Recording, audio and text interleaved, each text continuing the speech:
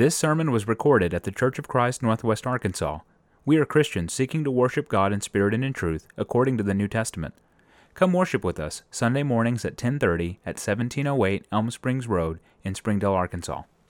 I'm going to read this morning, if you'll look there on the back, or actually look underneath the title there on the front, for the opening scripture, or turn in your Bible if you want, 2 Timothy 4 and verse 1 to 5. 2 Timothy 4, 1 to 5. Before I read these, have you ever thought about Paul's last words? The last real meaningful thing he ever wrote. Really, we're going to read it this morning, right here in 2 Timothy 4. This is it, right before he died, shortly. He said this. If you'll notice down about verse 9, if you have a text open, he begins to tell Timothy, do your diligence to come to me by winter.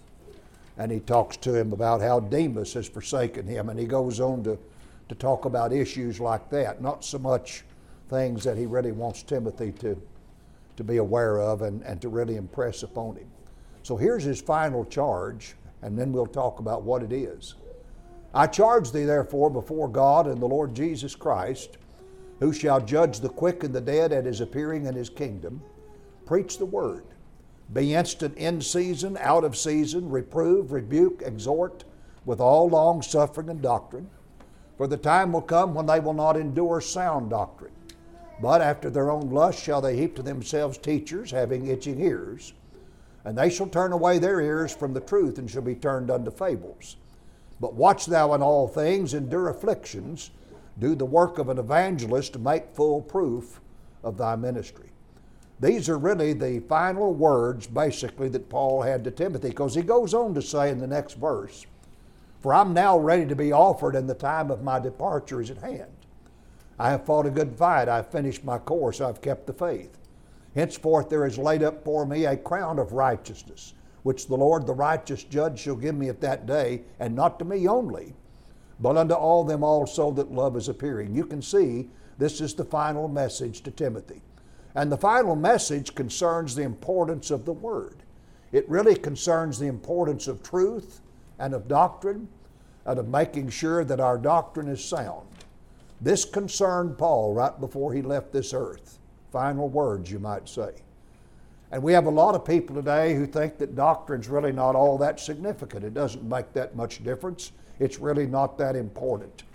But you and I know that truth is the beginning of everything. And when we start out to be saved, you know, the first truth we've got to face is there a God or not? Is He real? Does He really exist?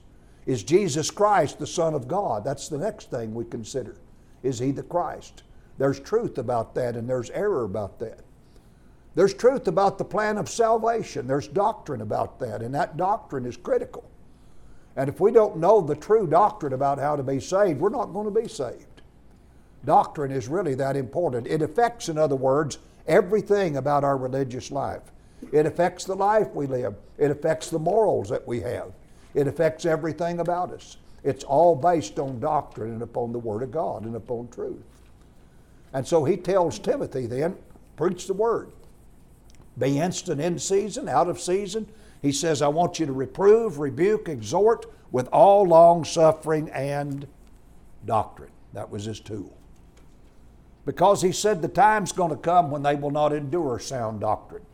And they'll gather to themselves teachers, and they'll have itching ears. And there's always teachers that will scratch those itching ears. And they'll gather teachers, and they'll have itching ears, and they'll turn away their ears from the truth. And he said they'll be turned unto fables.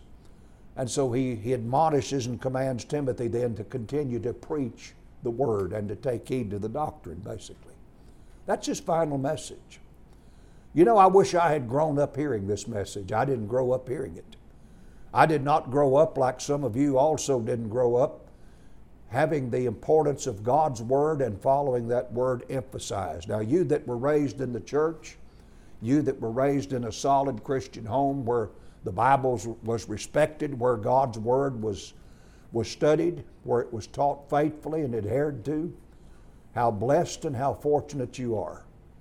Because think about your formative years and how that blessed your life, and think about those teenage years. and the times that you went through back then, all the temptations, everything that you confronted, decisions that had to be made, did that not help you? And there are so many of us that didn't have that advantage in our life. We just had to stumble through those years the best we could.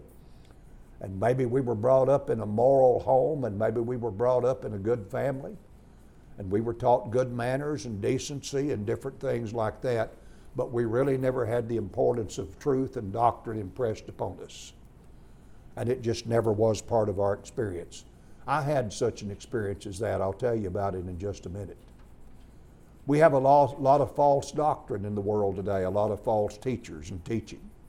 And that doesn't surprise any of us if we're familiar with the Bible, because the Bible warns about it in many places. I want to look at 4 different warnings: Christ, Paul, Peter, and John. And I'll do these rather rapidly, so stay with me. They're on the back. In Matthew 7:15, Christ gave this warning: "Beware of false prophets which come to you in sheep's clothing, but inwardly they are ravening wolves." There's the warning. Beware of them. And then Paul gives this warning in 1 Timothy 4:1-3. "Now the Spirit speaketh expressly," or clearly, "that in the latter times some shall depart from the faith, giving heed to seducing spirits and doctrines of devils, speaking lies in hypocrisy, having their conscience seared with a hot iron, forbidding to marry, and commanding to abstain from meats, which God hath created to be received with thanksgiving of them which believe and know the truth." And then there's the warning from Peter. 2 Peter chapter 1, or 2 rather, verses 1 and 2. Peter said, "But there were false prophets also among the people, even as there shall be false teachers among you, who privily shall bring in damnable heresies, even denying the Lord that bought them, and bring upon themselves swift destruction. And many shall follow their pernicious ways, by reason of whom the way of truth shall be evil spoken of." There's Peter's warning. And then John gives a warning in 1 John 4, verse 1, when he said, "Beloved, believe not every spirit, but try the spirits, whether they are of God, because many false prophets are gone out into the world." There's Christ and Paul and Peter and John, 4 different men giving us that warning, plus the scripture we read there at the beginning, the very final words of Paul. I wish I'd known about these verses. I should have. You know, I could have been reading my Bible, but I never was really encouraged to as a young person. Nor was it faithfully taught in the churches where I attended. Now, I wasn't raised up in the Church of Christ. I was raised up in several different denominations. Perhaps some of you were as well, or maybe just one particular denomination. But truth was really not encouraged, was really not enjoined upon you, and it was not emphasized in the family or in your religious life. We went to church all the time as a child. I went 2 and 3 times a week. I went to revival meetings like a lot of you did. And sad to say, I got up about 20, 21 years old, and I didn't know a thing about the Bible because I really never heard the Bible taught, and I wasn't encouraged to search the Bible, really to study the Bible, and to search for truth. That really never was emphasized. That's just the way it was. Now, we were religious, and you know, my parents were very, very religious people. Dad taught in this church. He taught Bible classes, I guess we'd say, Sunday school, and so did my stepmother. And so they were quite religious people. They were good moral people. But as I looked at the Bible, when I got up about 21, actually, I began a serious study of the Bible, and I was amazed. As I read the Bible, we didn't practice a lot of the things that I was reading, and a lot of the things that I was reading showed that what we were doing was just the opposite of what the Bible said. And I just couldn't even hardly imagine the error that we were in, all of it. I mean, I don't think I could get my mind around it there at first. We were wrong on so many things. And it doesn't mean my folks were bad people. They weren't. They had a good reputation in town. They had good morals. We had a nice family. I was privileged to have a stepmother that was probably in that town the woman more full of good works than anyone in that town. I've seen her nurse sick people that were dying, I mean several of them, take them into her home and nurse them until they died. Just so full of works of all kinds. It's amazing the good works that she did. And yet she knew very little about the Bible and knew very little about the truth. So it was sad. And so as I read the scripture, I could see we've got a lot of mistakes. We've got a lot of error. We have a lot of issues. And it broke my heart. Matthew chapter 10, verse 34 to 39. Jesus said, "Think not that I am come to send peace on earth. I came not to send peace, but a sword. For I'm come to set a man at variance against his father, and the daughter against her mother, and the daughter-in-law against her mother-in-law. And a man's foes shall be they of his own household. He that loveth father or mother more than me is not worthy of me. He that loveth son or daughter more than me is not worthy of me. He that taketh not his cross and followeth after me is not worthy of me. He that findeth his life shall lose it, but he that loseth his life for my sake shall find it." Jesus said, you must love me more than anyone in your family. You've got to love me more than your father and mother, than your son or daughter, than your daughter-in-law, your mother-in-law, or anyone else in your family. And I read those verses, and then I thought about the era that we were in, and that if I really decided to follow Christ and really got serious about doing what the Bible says, that's going to cause a problem in this family. It's going to take me away from my family because I'm going to have to get up from where I'm at here. This church that I'm in is wrong. The worship is wrong. The doctrines are wrong. The practices are wrong. And a lot more so today, I realize that, than I even did back then. But I saw that I had a decision to make. I could sit on the pew, keep my mouth shut, just go ahead and worship, just act like everything was okay, watch all kinds of false doctrines taught and things practiced that were contrary to Scripture, or I could get up and leave and go where the truth was taught and practiced. And I ultimately decided that's what I would do, even though it would divide the family. Now, Jesus said it would, and the Lord said, I didn't come to send peace on earth. I didn't come to send peace, I came to send a sword. I came to set a man at variance against his father, the daughter against her mother, and the daughter-in-law against her mother-in-law, and a man's foes shall be they of his own household.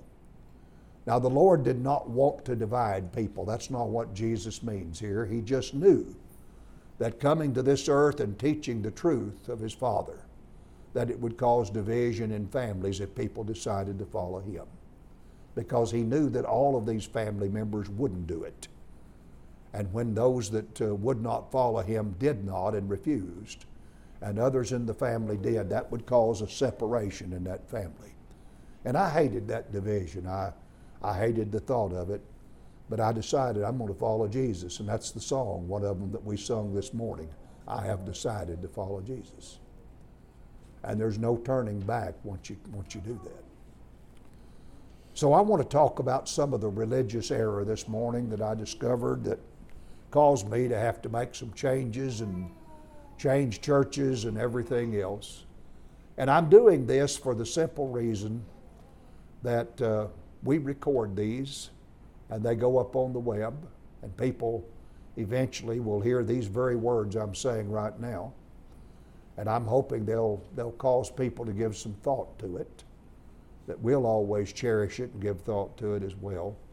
And that perhaps just by telling a little bit about me and some religious error that I discovered, that could be a help to other people. And that it'll be a strength to us. Remember, the last thing Paul dealt with was false doctrine, and how Timothy was to preach the truth, and how he warned him that people would not always endure sound doctrine. One of the first things that I discovered I'd been wrong about was the church. I had heard all my life that there are many bodies, many churches, and one's as good as another. And I'd seen the bumper stickers that said, join the church of your choice, or attend the church of your choice. And there are people that think that here in America, because we have religious freedom, and I'm glad we do, but this just because we have religious freedom, that's a good thing for us to be able to just pick anything we want to, and that really it doesn't matter In other words, one church is as good as another. Just choose the one of your choice. That's really the thought here. It's not so much the liberty to choose, but just choose any of them because one's as good as another one. That's really what people mean. And then I looked at passages like Ephesians 4. Let's turn over there to Ephesians 4. Look there on the back or whatever. Ephesians 4, verse 4 to 6. Because in these verses, Paul names 7 things of which he says there's only one. 7 things. Paul said there is one body and one Spirit, even as you're called in one hope of your calling, one Lord, one faith, one baptism, one God and Father of all, who is above all and through all and in you all. So he names 7 things right here that he says there's one of. And I want to start down there at the last one. He says there's one God. And who is that one God? That one God he named as the Father. So he's named 6 other things before that. He named one baptism. What is that? That's immersion in water for the remission of our sins. He named one faith, and that's the New Testament, and there's only one. Then he said there's one Lord. Who is that? That's Jesus. He said there's one hope, and that's eternal life in heaven. He said there's one Spirit, and that's the Holy Spirit. And then now I'm coming back to the first thing that he mentioned. He said there's one body. What is the body? In Ephesians 1, 22 and 23, he said, and hath put all things under his feet, and gave him to be the head over all things to the church, which is his body, the fullness of him that filleth all in all. He says there's one of each one of these things. Now let's ask ourselves the question, is one God as good as another? And surely we'd say, well, no, there's only one God. There's one God and Father. Is one Lord as good as another? No, there is no Lord like Jesus, is there? One Lord's not as good as another. Why should we think that one body, one church, is as good as another? There's only one. There is one body, one Spirit, even as you're called in one hope of your calling, one Lord, one faith, one baptism, one God and Father of all, who is above all, through all, and in you all. One church is not as good as another. I'd never seen those verses. They sound elementary to you. And you that were raised up in the church, you never once considered that there might be anything different than that simple truth. But that's a profound truth if you didn't grow up hearing that. And if you were taught that it didn't make any difference where you went to church, that one was just as good as another, that's how I was raised. And a lot of you were raised that way. And that made a big impact upon me. These are things that I was beginning to discover that bothered me. Number 2, all the churches where I attended, seemed like as a boy, we had women pastors. And when I was just a small boy, 3-4 years old, the church that we attended had a woman pastor. My mother died when I was age 9, and this pastor preached her funeral. She was our pastor. Sometimes when we had revival meetings, I'm talking week-long revival meetings, we brought in a woman evangelist. And so I would hear a woman preach every night all week long in long, protracted meetings, hour, 2-hour meetings. And I was used to that. All my Sunday school teachers were women. The churches that I attended sometimes had services where people stood up and testified. They gave what we call testimonials. They would stand up in the assembly and tell what the Lord meant to them or what He had done for them, and just kind of give personal experiences and testimony. Usually that was women. The men seemed like where I attended church wouldn't do anything. They just didn't want to participate, and most of the time prayers were led by the women. I was used to that all the time, nearly, a woman leading the prayer. Very rarely did a man lead the congregation in prayer. It was mostly the women in that church. And then I began to read scriptures like 1 Corinthians 14 there, if you'll look at verse 34 to 37. Let your women keep silence in the churches, for it is not permitted unto them to speak, but they are commanded to be under obedience, as also saith the law. And if they will learn anything, and that means ask a question, let them ask their husbands at home, for it is a shame for women to speak in the church. What came the word of God out from you, or came it unto you only? If any man think himself to be a prophet or spiritual, let him acknowledge that the things that I write unto you are the commandments of the Lord. Now, I'd never read those verses. Shame on me. I assure you our pastor never used them. She never preached from those texts. I never once heard them mentioned in a sermon. Never heard them referred to in the assembly at any time. Never. I didn't know they were in the New Testament. That shocked me. Now, you grew up, a lot of you, hearing that, and it was just a common truth to you. Very insignificant probably in some ways, because not that important, because you'd heard it all your life.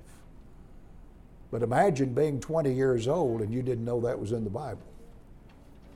Imagine that. And so I decided here, I'm going to have to do something about this. I get amused sometimes when I turn on television, I'll see a woman preaching and she'll talk about how God has called her to preach. And obviously God called her to keep silence. That's what he called her to do. But she claims that he's called her to preach, see. And so she uses that to justify her ministry and things like that. 1 Timothy chapter 2 was another passage I found I didn't know was in there. Verse 11 and 12, let the woman learn in silence with all subjection. But I suffer not a woman to teach, nor to usurp authority over the man, but to be in silence. And I had no idea that was in there. It's a parallel passage to 1 Corinthians 14. And incidentally, both passages apply only one place, and that's the assemblies. Outside the assembly, we have example after example where women can teach men.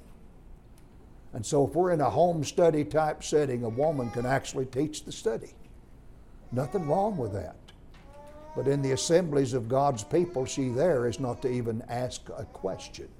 There she cannot comment and take a lead that's been given to the man to do. She is to learn in silence with all subjection, not partial. And he says, I don't suffer, wherever this passage applies, he says, I don't suffer a woman to teach or to usurp authority over the man. In other words, she cannot engage in any activity in the lead that's been given to the man to do. And it's not because she's second-rate and inferior, it's just that that's not her role in the assembly. That's not her role there. Every one of us are in submission to people, if we'll think about it. We submit to the sheriff of this county. We submit to the authorities that are over us. The church submits to elders where there's an eldership. There's just all kinds of people that we submit to. These children submit to their parents, but it doesn't make the parents better than the children, does it? Their role at their age is submission. And the role of a woman in the assembly is submission. And I'd never seen that taught anywhere. I'd never heard it taught. And then I was reading it right out of the Bible, and I learned there it's a commandment of Jesus. Paul said, acknowledge the things that I'm writing unto you are the commandments of the Lord, not his suggestions. This is what Jesus says about it. And that's what makes it important. There are other commandments in 1 Corinthians 14 for us men to speak one by one. For languages in our assemblies to be interpreted, or the speaker must keep silent. There's all kinds of regulations. God wants a good, orderly assembly. That's what he's after, so that the church can be edified. And so I saw all these scriptures here. Now, what was I supposed to do with these verses? Ignore them? Go ahead and just go on down to church where I'd been going and listen to the woman preach every Sunday? And lend my support financially to that, and my influence to that, and my attendance to that, see? And I decided I just need to get up and move on. This is not right. And of course that divided the family. because the rest of the family stayed, and they're still there. They still believe that way, and they still practice that way, and they see nothing wrong with it. And they don't want to talk about it. And that's just how it is. Another doctrine that I began to see was the idea that for baptism, we can sprinkle, we can pour, we can immerse. It makes no difference. Take your choice. One's as good as another. Some of the churches that I grew up in practiced immersion, and they wouldn't baptize any other way. And a couple of others that I attended growing up did nothing hardly but sprinkle water on people. That was their practice. And I was told, well, it doesn't make any difference, just choose whichever one you prefer. But I noticed most people chose the sprinkling because that's so much easier. Why, after all, go get wet when you don't have to? Why should the preacher especially go get himself wet or herself wet when they can just dip some water and bring it to the person and administer it on them? Or why should a person get completely submerged, get their clothing wet when the water can simply be sprinkled on their head? This seemed to be the preferred practice. And then I discovered some things about baptism. And let's notice some things. That first of all, Romans 6 and 4, if you're reading with me, baptism is a burial. Well, I didn't know that. And that may sound very elementary to you, but it wasn't to me. Paul said, therefore we are buried with him by baptism into death, that like as Christ was raised up from the dead with the glory of the Father, even so we also should walk in newness of life. I discovered that there is a resurrection in baptism. Look at Colossians 2 and verse 12. Obviously, if you've got a burial, you've got a resurrection. Buried with him in baptism, Paul said, wherein also ye are risen with him through the faith of the operation of God, who hath raised him from the dead. So in baptism, there's a burial in water and a rising up out of it. Actual resurrection. That doesn't occur with sprinkling. With sprinkling, there is no burial, there is no resurrection. I hadn't noticed that. Then as I read further, John 3, verse 23, I found that baptism requires something. It requires much water in order to do it. The Bible says that John also was baptizing at Anon, near to Salim, because there was much water there. And they came and were baptized. John picked this very spot because there was much water there. Now, if John was practicing sprinkling, why does he need to worry about a place that has much water? Would not a little vessel of some kind that he could just get a few drops in, would that not be sufficient to put water upon hundreds and hundreds of people? Of course it would. But John chose this place of much water. And if anybody knew how to baptize, surely it was John the Baptist, because God sent him to baptize. See? Certainly God would have told him what he wanted. And incidentally, the name Baptist is really not John's name, it's really his title. It means immersionist. John the Immersionist. That's what he did. And then I noticed that the Bible even gave an example of immersion for baptism. Acts chapter 8, let's notice verse 35 to 39. Acts 8, 35 to 39. Then Philip opened his mouth and began at the same scripture and preached unto him Jesus. And as they went on their way, they came unto a certain water, and the eunuch said, See, here is water. What doth hinder me to be baptized? And Philip said, If thou believest with all thine house, or with all thine heart thou mayest. And he answered and said, I believe that Jesus Christ is the Son of God. He commanded the chariot to stand still, and they went down both into the water. Now this is immersion. They went down both into the water, both Philip and the eunuch, and he baptized him. And when they were come up out of the water, the Spirit of the Lord called away Philip, that the eunuch saw him no more, and he went on his way rejoicing. There was immersion practiced here. Both of them stopped the chariot they were riding in. They went down both into the water. Both Philip and the eunuch, it says. He baptized him. That means he immersed him. And then he says they came up out of the water. There was the action. Well, I'd never been taught that. I'd never seen that. I didn't know that was in Scripture. Sounds elementary to people that have heard this taught and maybe seen this all their life. But if you're raised up where you're taught that it really doesn't make any difference, that you can just have your choice, where a burial is not emphasized and a resurrection is not emphasized, then certainly this was an eye-opening passage to me. And then number 4, I had been taught all my life that infant baptism was a wonderful practice, that it was good to do, that these baptisms are acceptable, that God is pleased, that God loves it when children are dedicated to the Lord like this, when water is sprinkled upon them, when they're brought up before Him and water is administered. He's well pleased with this activity, but I discovered that this was in violation, that the Scripture never taught the baptism of infants. In fact, as I looked at the Bible, I could see that before we're baptized, the Bible requires that we be taught, that we have teaching, that we need to understand some things, that we know need to know what we're doing, that there needs to be some instruction given to us. And that's in the very Great Commission. In Matthew 28, if you read there with me at verse 19, Jesus said, "Go ye therefore and teach all nations, baptizing them in the name of the Father and of the Son and of the Holy Ghost." Now notice what the Lord, look at the order that He gave. He said, go teach people, then baptize them. All right? So the Lord then wanted us taught before we're baptized. Taught about what? Taught about what it's about. Taught about Jesus. Taught some things about this. We need to understand what we're doing. When you just take water and place it on an infant, the infant, of course, can't be taught. It knows nothing about what's happening. It has no understanding. In fact, it will never remember it. It will never remember.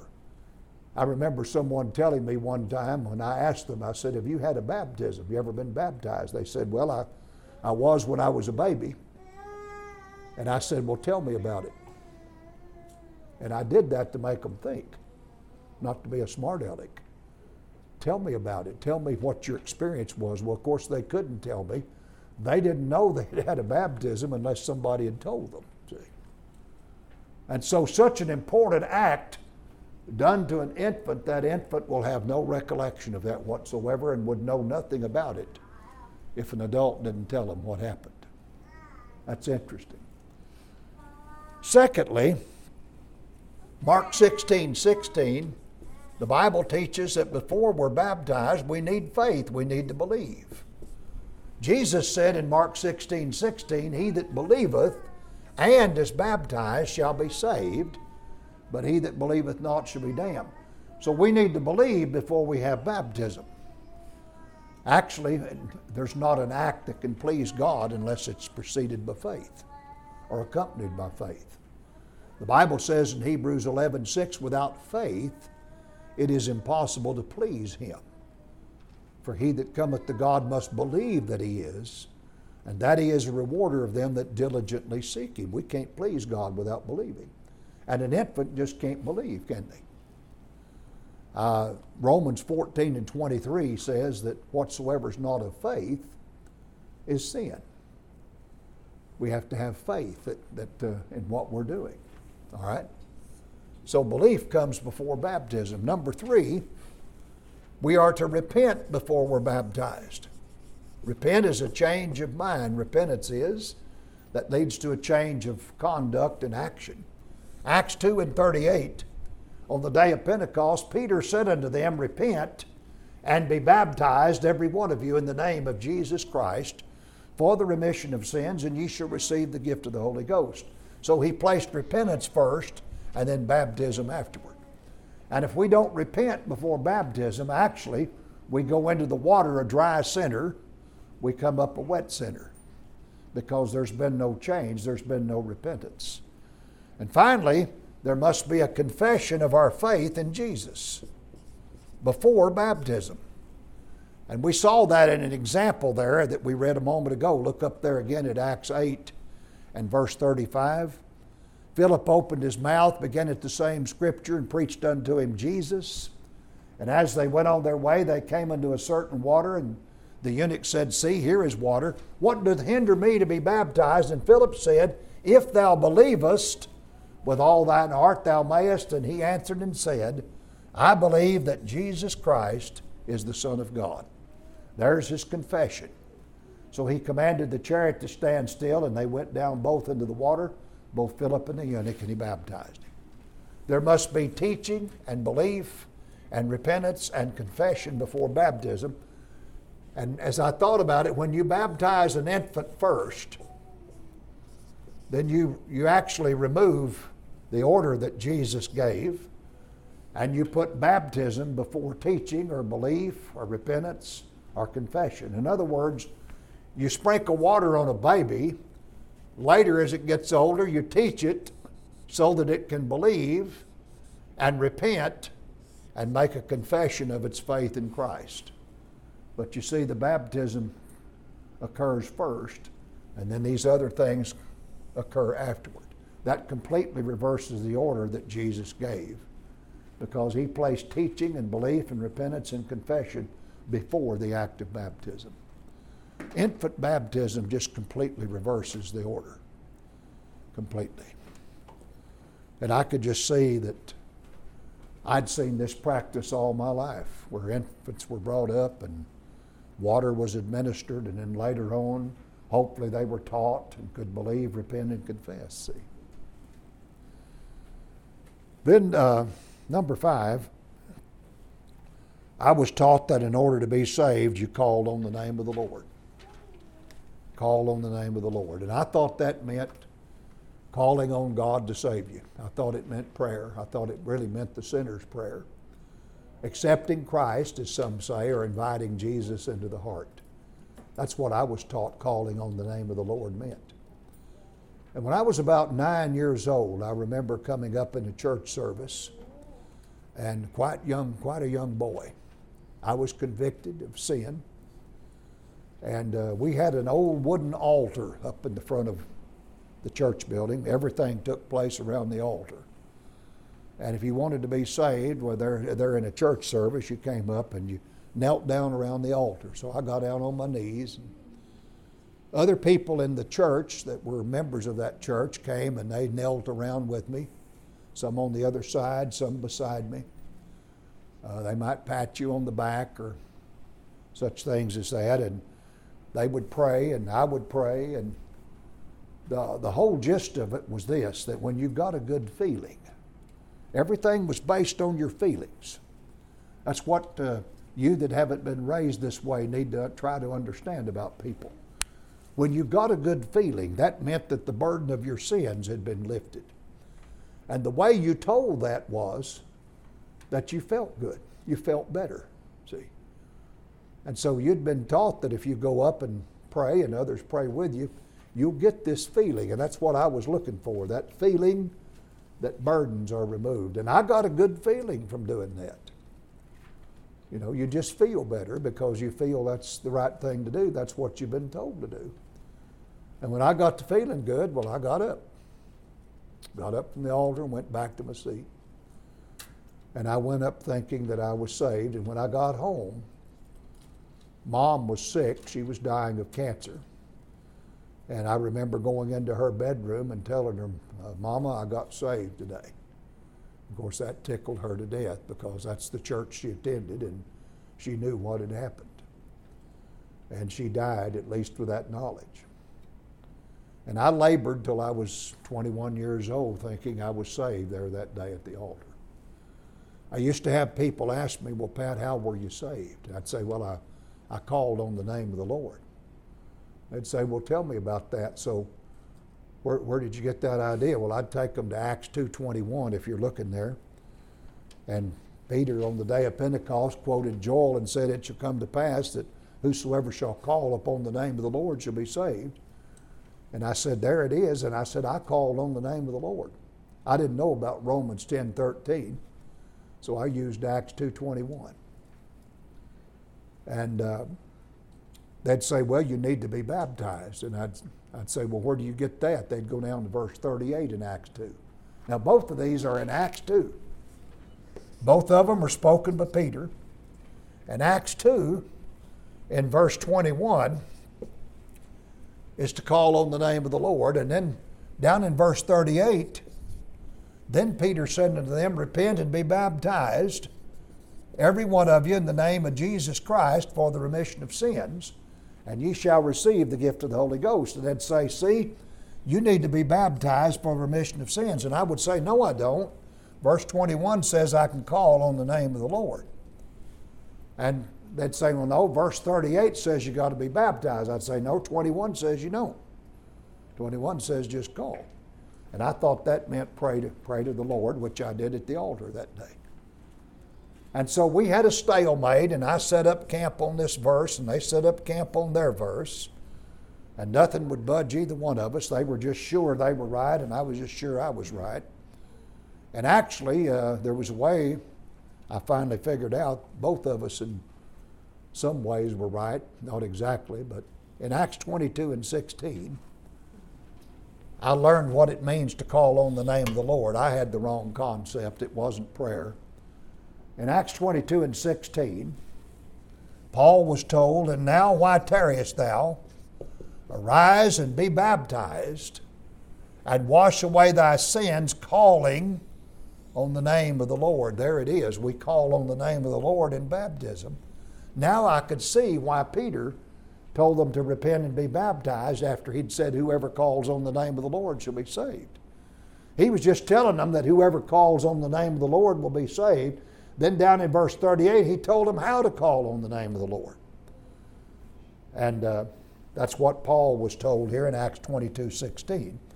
Arise, be baptized, wash away thy sins, calling on the name of the Lord. Now the verses made sense, because Peter is the author of both statements, and he preached them in the same sermon. And God doesn't have two plans of salvation where he lets me pray for mine and requires somebody else to be baptized. He doesn't have two different plans like that, especially preached by the same preacher in the same sermon. I don't know of anything more confusing than this, see. So this finally solved that issue for me. What the real problem was for me all along, I'd just been told all my life that baptism's not essential. That's the bottom line. I had believed it, and I had a lot of pride because I hadn't done it, because I'd gone to an altar. And frankly, folks, I just didn't want to change. I didn't want to admit that I was wrong. That just took a lot out of me to have to admit that I'd been that wrong, especially about being saved, when I had been so vocal that I was, see. I just hated to change. Look down in the bottom center of the chart, and right here's the real problem, and it is with a lot of people today. Let's look at these four different things: believe, repent, confess, be baptized. Here under believe, there's scripture typed out for us. Let's look at those. John 3:16, for God so loved the world that he gave his only begotten Son, that whosoever believeth in him should not perish but have everlasting life. John 8:24, Jesus said, I said therefore unto you, you shall die in your sins. For if you believe not that I'm he, you shall die in your sins. Romans 5:1 says, therefore, being justified by faith, we have peace with God through our Lord Jesus Christ. Now I could understand these verses. Every one of them were clear. They have salvation attached. That if you love, that if you have faith that whoever believes on him will have everlasting life. That if we don't believe, we'll die in sin. And if we want to be justified, we're justified by faith. I could understand that. I could accept the fact that I've got to believe. That's what the Bible taught. In the next column of repentance, Luke 13:3, I tell you, nay, but except you repent, you shall all likewise perish. That's pretty plain, isn't it? It's either repent or perish. Acts 3:19, repent ye therefore and be converted, that your sins may be blotted out. I could understand that statement. And in Acts 17:30, the times of this ignorance God winked at, but now commandeth all men everywhere to repent. So I could understand how you've got to repent. I agreed with that. No problem with that because that's what the Bible said. And then confession. Romans 10, 9 and 10. That if thou shalt confess with thy mouth the Lord Jesus, and shalt believe in thine heart that God hath raised him from the dead, thou shalt be saved. For with the heart man believeth unto righteousness, with the mouth confession is made unto salvation. And then there's another passage here in 1 John chapter 4, verse 15. John said, whosoever shall confess that Jesus is the Son of God, God dwelleth in him, and he in God. Now I could understand those verses, how confession is required. But then there's this idea of baptism. And that's the one that I'd been taught was not essential. But let's read these scriptures here under be baptized. Mark 16:16, he that believeth and is baptized shall be saved, but he that believeth not shall be damned. That's not hard to understand. But the simple truth is, I didn't want that verse because it made baptism essential, and I'd been taught it wasn't, and I didn't want to admit I was wrong. I could see what the verse said. I was dishonest. Acts 2:38. Then Peter said unto them, repent and be baptized, every one of you, in the name of Jesus Christ for the remission of sins, and ye shall receive the gift of the Holy Ghost. That's too plain to argue with, isn't it? That if I'll repent and be baptized, I'll have remission of sins. But I didn't like that passage because, you see, I'd been to the prayer altar. And I didn't want to admit that that was wrong. And then finally, Acts 22:16. Arise and be baptized and wash away thy sins, calling on the name of the Lord. There is less quibble with that than anything. That if we'll be baptized, we wash away sins in that act. But I would reject these verses for a long time because they contradicted what I had done, and I didn't want to admit I'd been wrong. And finally, it just came down to this. If you want to be saved, you're going to have to do what the Bible says. And so I yielded and I said, you know what, I've just been wrong. And I went and obeyed the Lord in baptism. You know what I got when I did that? The same feeling I got at the prayer altar. As long as you think you're obeying God, you get the feelings that correspond to that. And this time, though, they were based upon truth. I had God's Word. I had done what God said. And now the feelings were genuine. I had really been saved. Doctrine is so important, isn't it? Doctrine just affects everything. Doctrine regarding the plan of salvation is just critical. That's our start. And then after that, everything else is attached to doctrine. And Timothy was told, preach the word. Be instant in season, out of season. Reprove, rebuke, exhort with all long suffering and doctrine. For the time will come when they will not endure sound doctrine. But after their own lust shall they heap to themselves teachers having itching ears. They shall turn away their ears from the truth, he said, and shall be turned unto fables. Watch thou in all things, endure afflictions. Do the work of an evangelist. Make full proof of thy ministry. The doctrine. I hope this lesson's been helpful to us today to remind us of the importance of it, to be lovers of truth, to be willing to change when we need to make changes. And if we're in the wrong practice, have the wrong faith, even in the wrong church, then we need to do something about it. If it's going to divide us from the family, then that's what Jesus said would happen. Sometimes we just have to be divided. But we cannot afford not to follow the Bible, not to follow Christ. I hope the lesson blessed you this morning in some way, that you got some good out of it, and that those that may hear it on the website, for those that may be listening even right now, and we hope certainly that something comes out of it to help them. Let's be lovers of the truth, lovers of God's Word, and stand for the doctrine, sound doctrine. God bless you. Let's have the invitation, first and last verse, if anyone should need the Lord today. Not in a hurry. You're invited to come as we stand and sing. We hope you enjoyed this teaching from God's Word. If there's anything we can do to help you in your walk with Christ, send us a message at facebook.com/CFCNWA. To find more sermons, look for us on Apple Podcasts, Google Podcasts, Spotify, and like our Facebook page. Thanks for listening, and God bless.